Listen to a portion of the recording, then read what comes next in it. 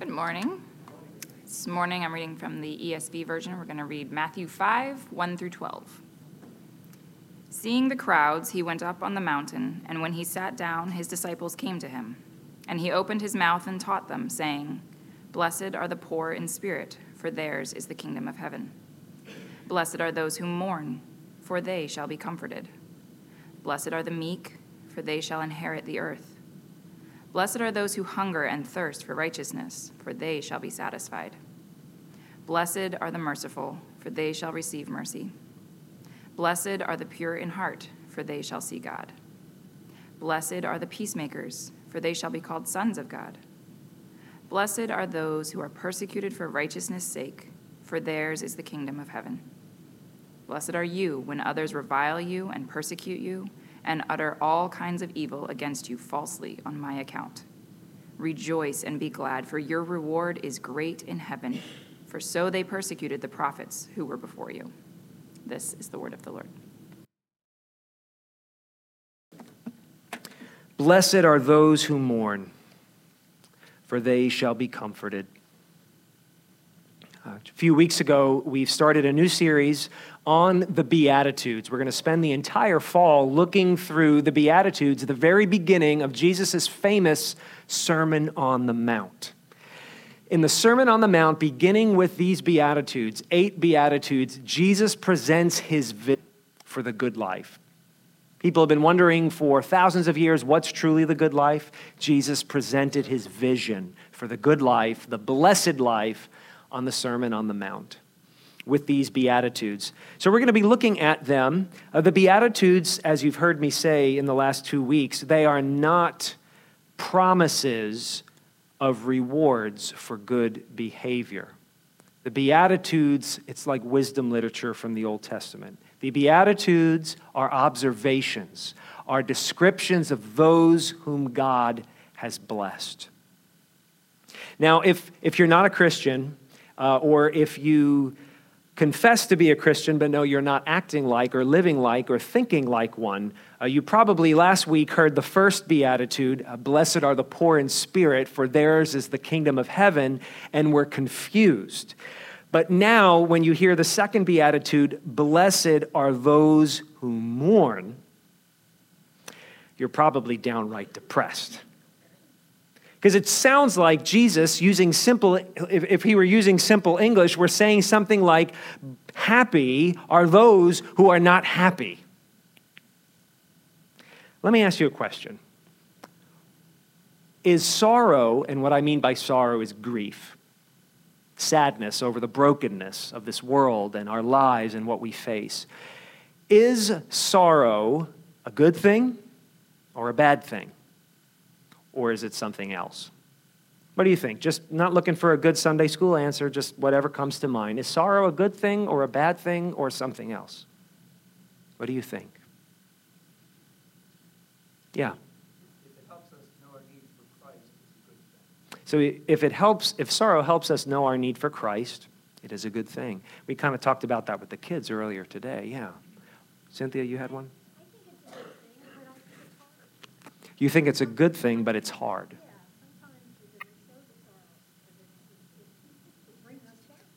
Sometimes we don't want to show the sorrow because it brings us down. I can relate to that. Yeah. Over here. I feel like you can't have love without sorrow being present. That is profound. You cannot have love without sorrow being a part of the picture. Yeah.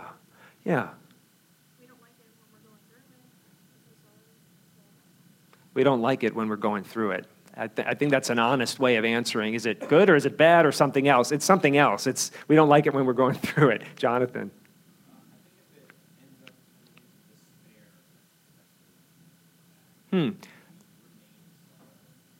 Okay, so if it turns into despair, it could be really bad if we stay there in our sorrow. Very perceptive. We're going to talk about that in a few right here. If it motivates us to action, it's a good thing. Like sorrow for the broken world motivates us to share the possible world needs.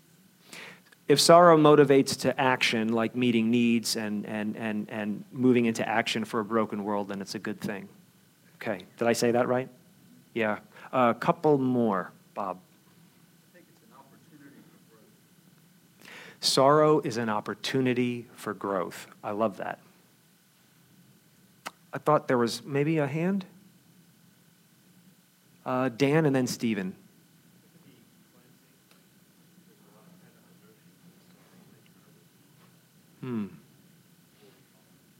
Sorrow can relieve tension. And what was the first phrase you used? You said there's a healing, a cleansing component. Yeah, cleansing, healing. Excellent, right. And even from a medical perspective, pain can produce healing. Yeah. Stephen, last one. And a lot of us come to this, but it's how we handle sorrow that determines whether it's good or bad. How we handle sorrow can determine whether it's a good or a bad thing. So almost like, and I'm hearing a lot of people say this in different ways, what seems to be riding on our opinions of whether sorrow and grief are bad or good is how we respond. How we respond to the sorrow and the grief. Really great. Thanks, everybody, for these responses. You've probably noticed this. At least we should be noticing this, that a lot of time and money and effort in the first world is poured into the avoidance of suffering and grief. Just look at commercials, look at advertisements. A lot of effort and money and emphasis is put into avoiding suffering and grief in the first world. You know, in the ancient days, the ancient Gentiles in the West during Jesus' day, there were two basic schools of Gentile thinking and philosophy, the Epicureans and the Stoics. And the Epicureans had this general worldview: seek happiness by pursuing whatever pleases you and avoiding whatever displeases you. The Stoics were a bit different. They said, pursue happiness by resisting emotions. Emotions do not keep you in balance with the universe. Resist your emotions, like grief, because grief, you know, is a huge, very powerful emotion, as many of you have already expressed in your answers. Avoid, with logic and reason, powerful emotions and seek happiness that way. And so similarly today, we kind of do those two things. We drown our sorrows with pleasure and leisure. We drown our sorrows. Or we avoid our sorrows by sheer willpower. Now, Jesus was in fact, when he said, blessed are those who mourn, for they will be comforted, Jesus was in fact aiming at something good, comfort, right? So the end game is good. He's saying they shall be comforted. But he comes to that end by a radically alternative route: mourning.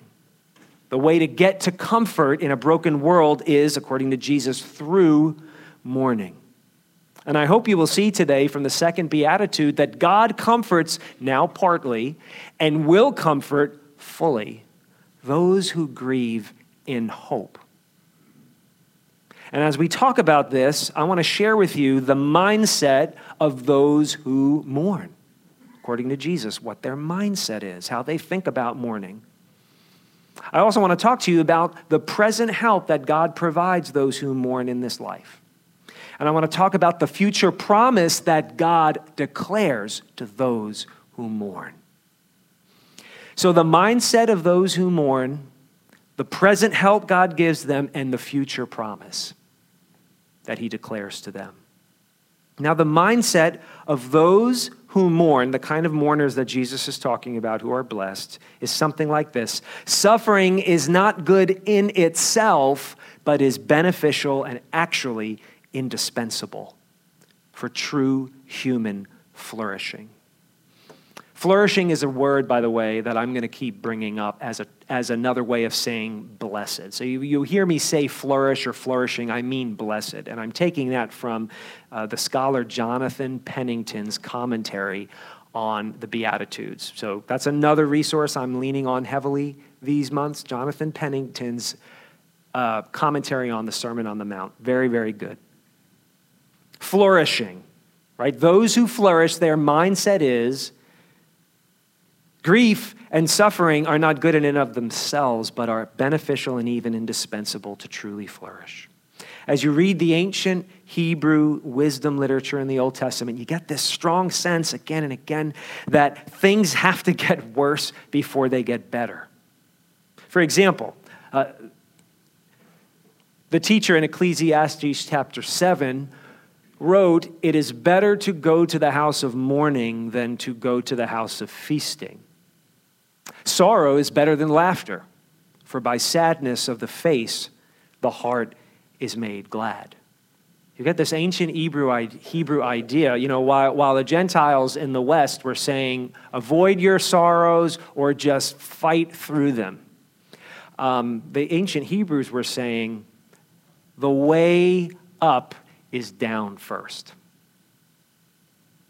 In a fallen world, we know shalom. That was the Old Testament word that I think did convey what Jesus is talking about when he said blessedness, flourishing. To know true shalom, you have to know the curse. You have to feel the curse of a broken, fallen world. You have to be able to compare that shalom, that peace, that blessedness with something that is not blessedness. You have to have had an experiential life of feeling the curse of this fallen world on you and the people around you to truly appreciate blessedness. Mourning, in a sense, is to acknowledge the curse's impact on the human experience. To accept the diagnosis, if you will, so that proper treatment can begin. Another resource that I'm using a lot for this series is Kenneth Bailey's Jesus Through Middle Eastern Eyes. If you really like to study the New Testament, this is a great one. Kenneth Bailey, he describes 3 ways that those who are blessed according to Jesus mourn. 3 ways that those who are blessed mourn. The first thing he says is that they accept suffering. They accept it. They don't go, rah, rah, rah, I'm suffering. Oh God, let me suffer more since you bless those who suffer. No, but they accept suffering. If you know the story of Job, and if you don't, I highly encourage you to read it in the Old Testament.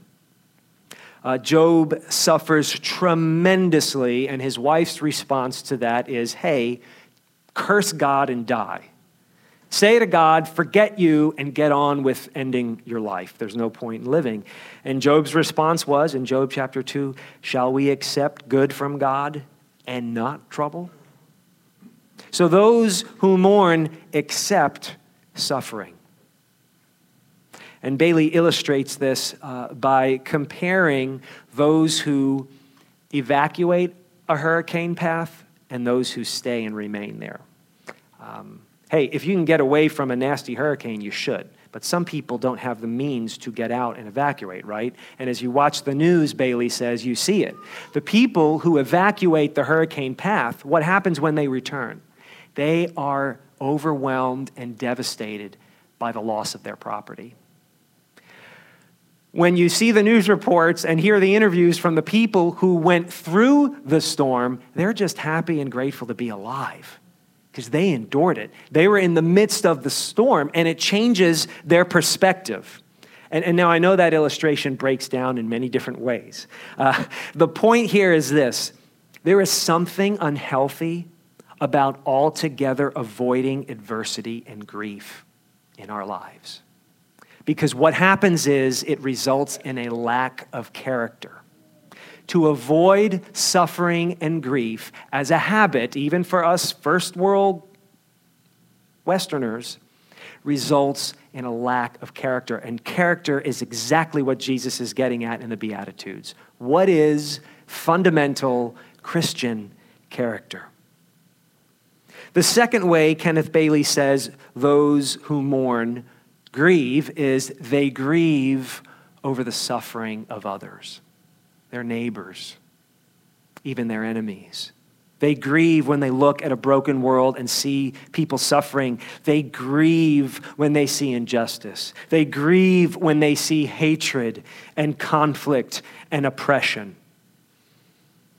Proverbs 14 says, "Whoever despises his neighbor is a sinner, but blessed is he who is generous to the poor."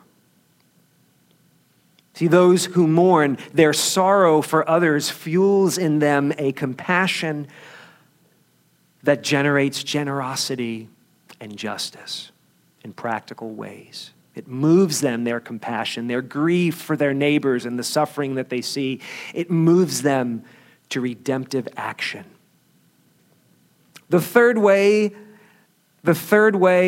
that the blessed mourn is they grieve over their own sin.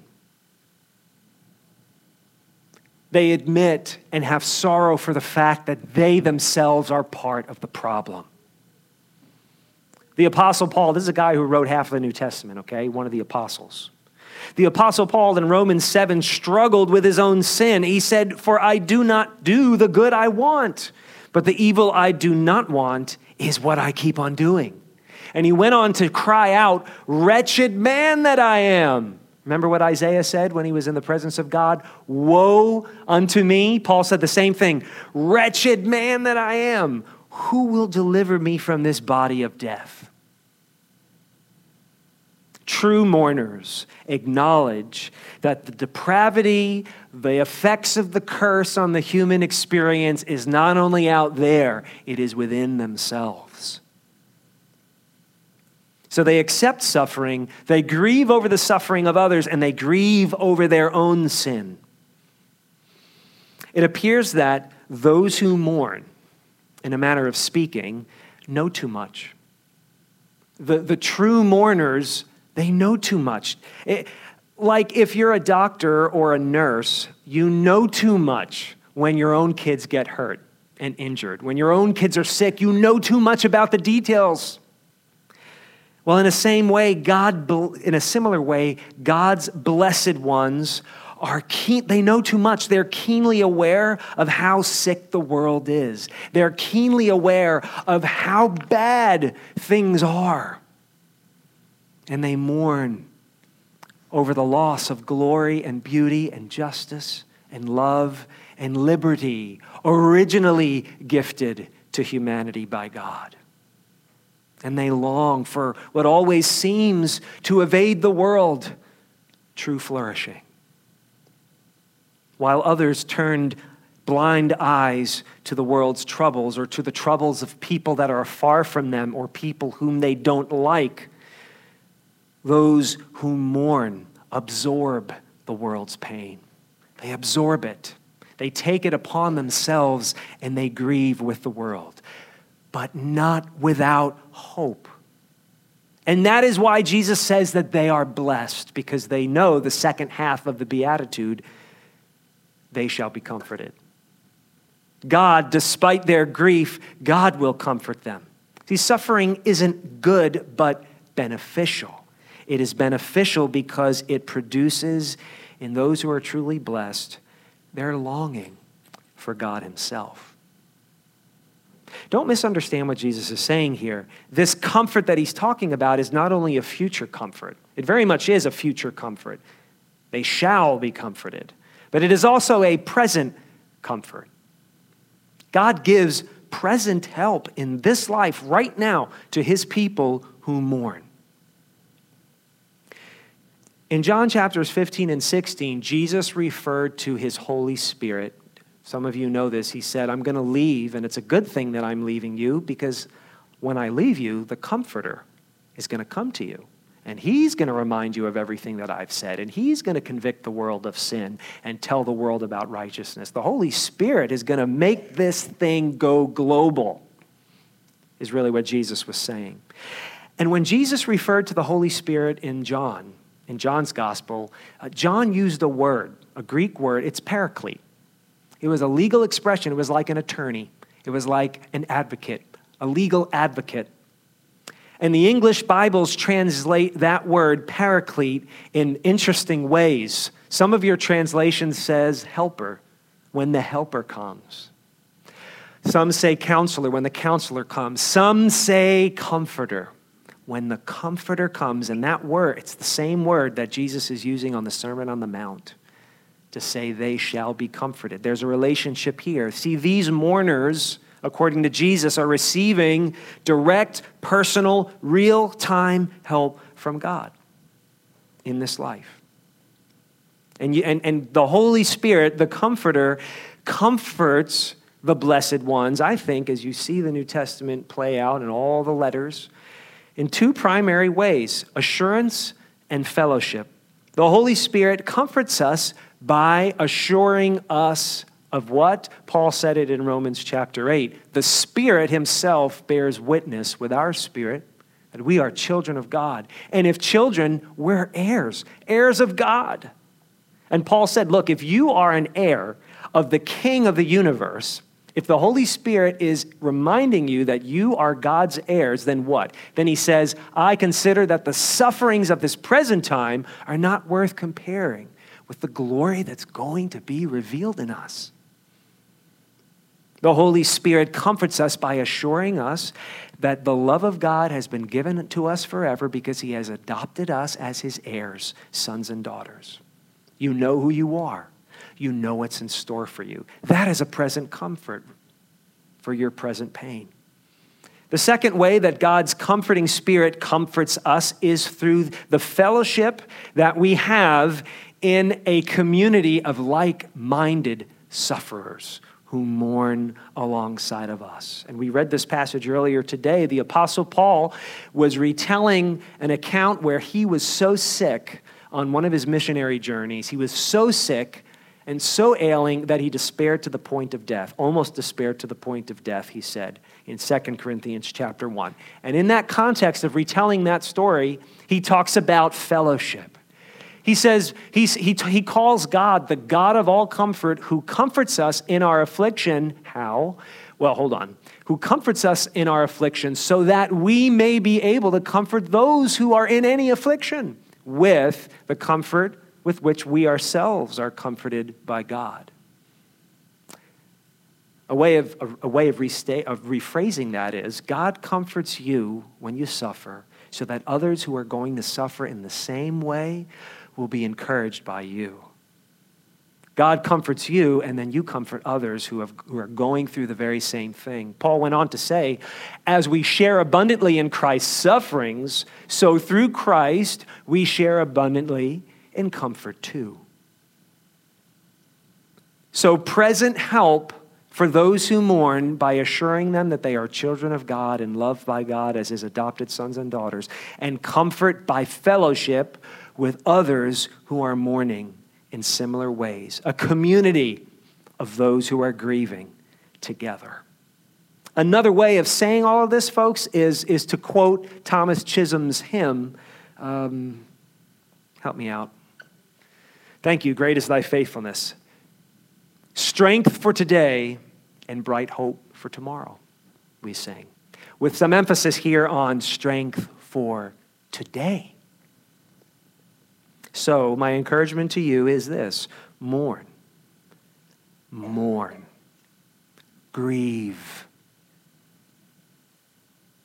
but do it with assurance and do it in fellowship. That is God's present comfort to you. And when the writer James said, because this scares us to death, be wretched and mourn and weep, let your laughter be turned to mourning and your joy to gloom, he says that in this context of the assurance that God provides you, of the fellowship that he gives you. Be wretched and mourn and weep in the context of God's blessed assurance, in the context of Christian fellowship. So another way of saying what Jesus is trying to say in the second beatitude would be to say, flourishing are they who mourn with assurance, they who mourn in fellowship. Be careful not to mismanage your grief. Be careful to not waste your sorrow. Yeah.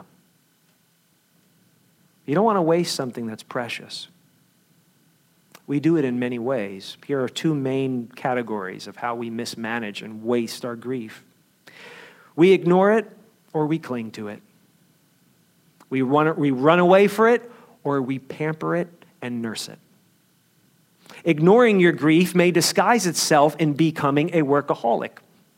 Ignoring your grief may disguise itself in developing a passion for pleasure or a fixation on play. You play hard. You play a lot. You're all about your leisure and your free time, being a free spirit. Those are some ways that ignoring grief might present itself. But busyness and success, instant gratification, leisurely apathy is not flourishing, friends. Clinging on to your grief, nursing your grief, enabling your grief can present itself in unconsolable mourning. Nothing will change the way you feel. Nothing will pull you out of your sadness. Clinging to your grief can represent itself in killing all your relationships when they get difficult, burning your bridges behind you, nursing an unforgiving heart, enabling a bitterness, a skepticism about life and people. But turning your mourning into vengeance, my friends, turning your mourning into despair is not flourishing. Jesus said in Luke chapter 6, and I'm just going to paraphrase this, but he essentially says, those of you who comfort in things other than God, whatever you've got right now that comforts you, riches, popularity, good health, good looks, lots of friends, you laugh all the time, life's a breeze for you, life's great, things are getting better and better, enjoy it, it's the only comfort you're going to get. Those of you who feel comfortable now, enjoy it, you've received your reward, and eternity is coming. Woe to those who cannot mourn. Woe to those who will not mourn while seeking comfort in the things of this world. Woe to those who cannot mourn while seeking comfort in God alone, who cannot grieve their own suffering and wait for God to deliver them, who cannot grieve for the suffering of others and plead with God to deliver them, who cannot grieve every day for their own sin and rejoice every day in God's forgiveness. But instead, would you hear God's future promise to those who mourn? Not only his present comfort, but his promise for future comfort. Would you listen? I'm not going to post it. I'm not going to project it. I just want you to hear God's promise to those who mourn. He will dwell with them. This is from Revelation 21. He will dwell with them, and they will be his people, and God himself will be with them as their God. He will wipe away every tear from their eyes, and death shall be no more. Neither shall there be mourning, nor crying, nor pain anymore, for the former things have passed away. And he also said, from the throne, behold, I am making all things new. That's what the Apostle John heard in his vision recorded in the book of Revelation. Behold, I am making all things new. The promise of Christianity, friends, is the joy of full restoration, body and soul, all of creation, culture, art, politics, government, full restoration, nothing less. That's the promise of Christianity. So this, I think, is why Jesus said that the mourners, the true mourners, are blessed because they hope. They don't only grieve, they hope. They have hope. Maybe that's what you're missing. Grief without hope. Hope in God's comfort. Not hope in fill in the blank. Not hope in what you want to hope in. The answer you want to get, but hope in him himself. Johnny Erickson Tada suffered a paralyzing accident when she was a young woman, resulting in her lifelong, still to this day, quadriplegia. And as she wrote about her accident and how it initially changed her life and how it initially brought her to a deep depression, she talks about how her depression, because of her illness, brought her to such humility that she was finally willing to seek God for her comfort. When everything was taken away from her, and all she could do was lie suspended upside down from a hospital bed because of her back, her spine bone spurs, and with a pen in her mouth, could flip through the pages of the Bible. At that moment, she said that God humbled her, and she began to trust in him alone for comfort. And as she shares this story in the book, Suffering and the Sovereignty of God, she has one chapter in this book, she said something that astounded me. She said, "My cross to bear in following Jesus," because you know when Jesus says, if you're going to follow me, you got to pick up your cross daily, right? This is how she applies that for her. She said, "My cross is not my wheelchair, it's my attitude." You must kill daily your attitude. If you're going to follow Jesus, you must kill daily your attitude about the things that grieve you. Your cross is not your unemployment. Your cross is not your conflict. It's not your cancer. It's not your losses. Your cross is not your singleness or your marriage. Your cross is your attitude about all of these things. That's what needs to die. That's what needs to be killed daily if you're going to follow Jesus and be blessed. Your attitude, the way you respond to the broken world, the way you respond to the brokenness of the people around you, you respond to your own brokenness. Your attitude needs to be crucified daily as you shift your focus to the hope that God gives you. And the hope that he gives you is through the assurance of his never-ending love for you as his son and daughter, and the fellowship he gives you with like-minded sufferers who know what you're going through because they've been through it too. You must replace what you're hoping in with the comfort, the only comfort that works in the universe. Or another way of saying this, to quote Thomas Chisholm's hymn again, is strength for the today and bright hope for tomorrow, with the emphasis on bright hope for tomorrow. Will you trust Jesus? Yeah, I believe in Jesus. Great. Will you trust him? When he says, "Blessed are those who mourn, for they shall be comforted." I think what really brings comfort when somebody in your life is a real comfort to you, I think what really works is two things. What makes somebody a comfort to you is they have compassion to relate to you and they have power to help you. Can you ever think of somebody that has brought you comfort in your life and they lacked the power to help you and they lacked the compassion to relate to you? And I think you find it all in Jesus Christ. Jesus, whose compassion caused him to weep at the grave of his friend Lazarus, whose power caused him to raise Lazarus from the dead right after that weeping.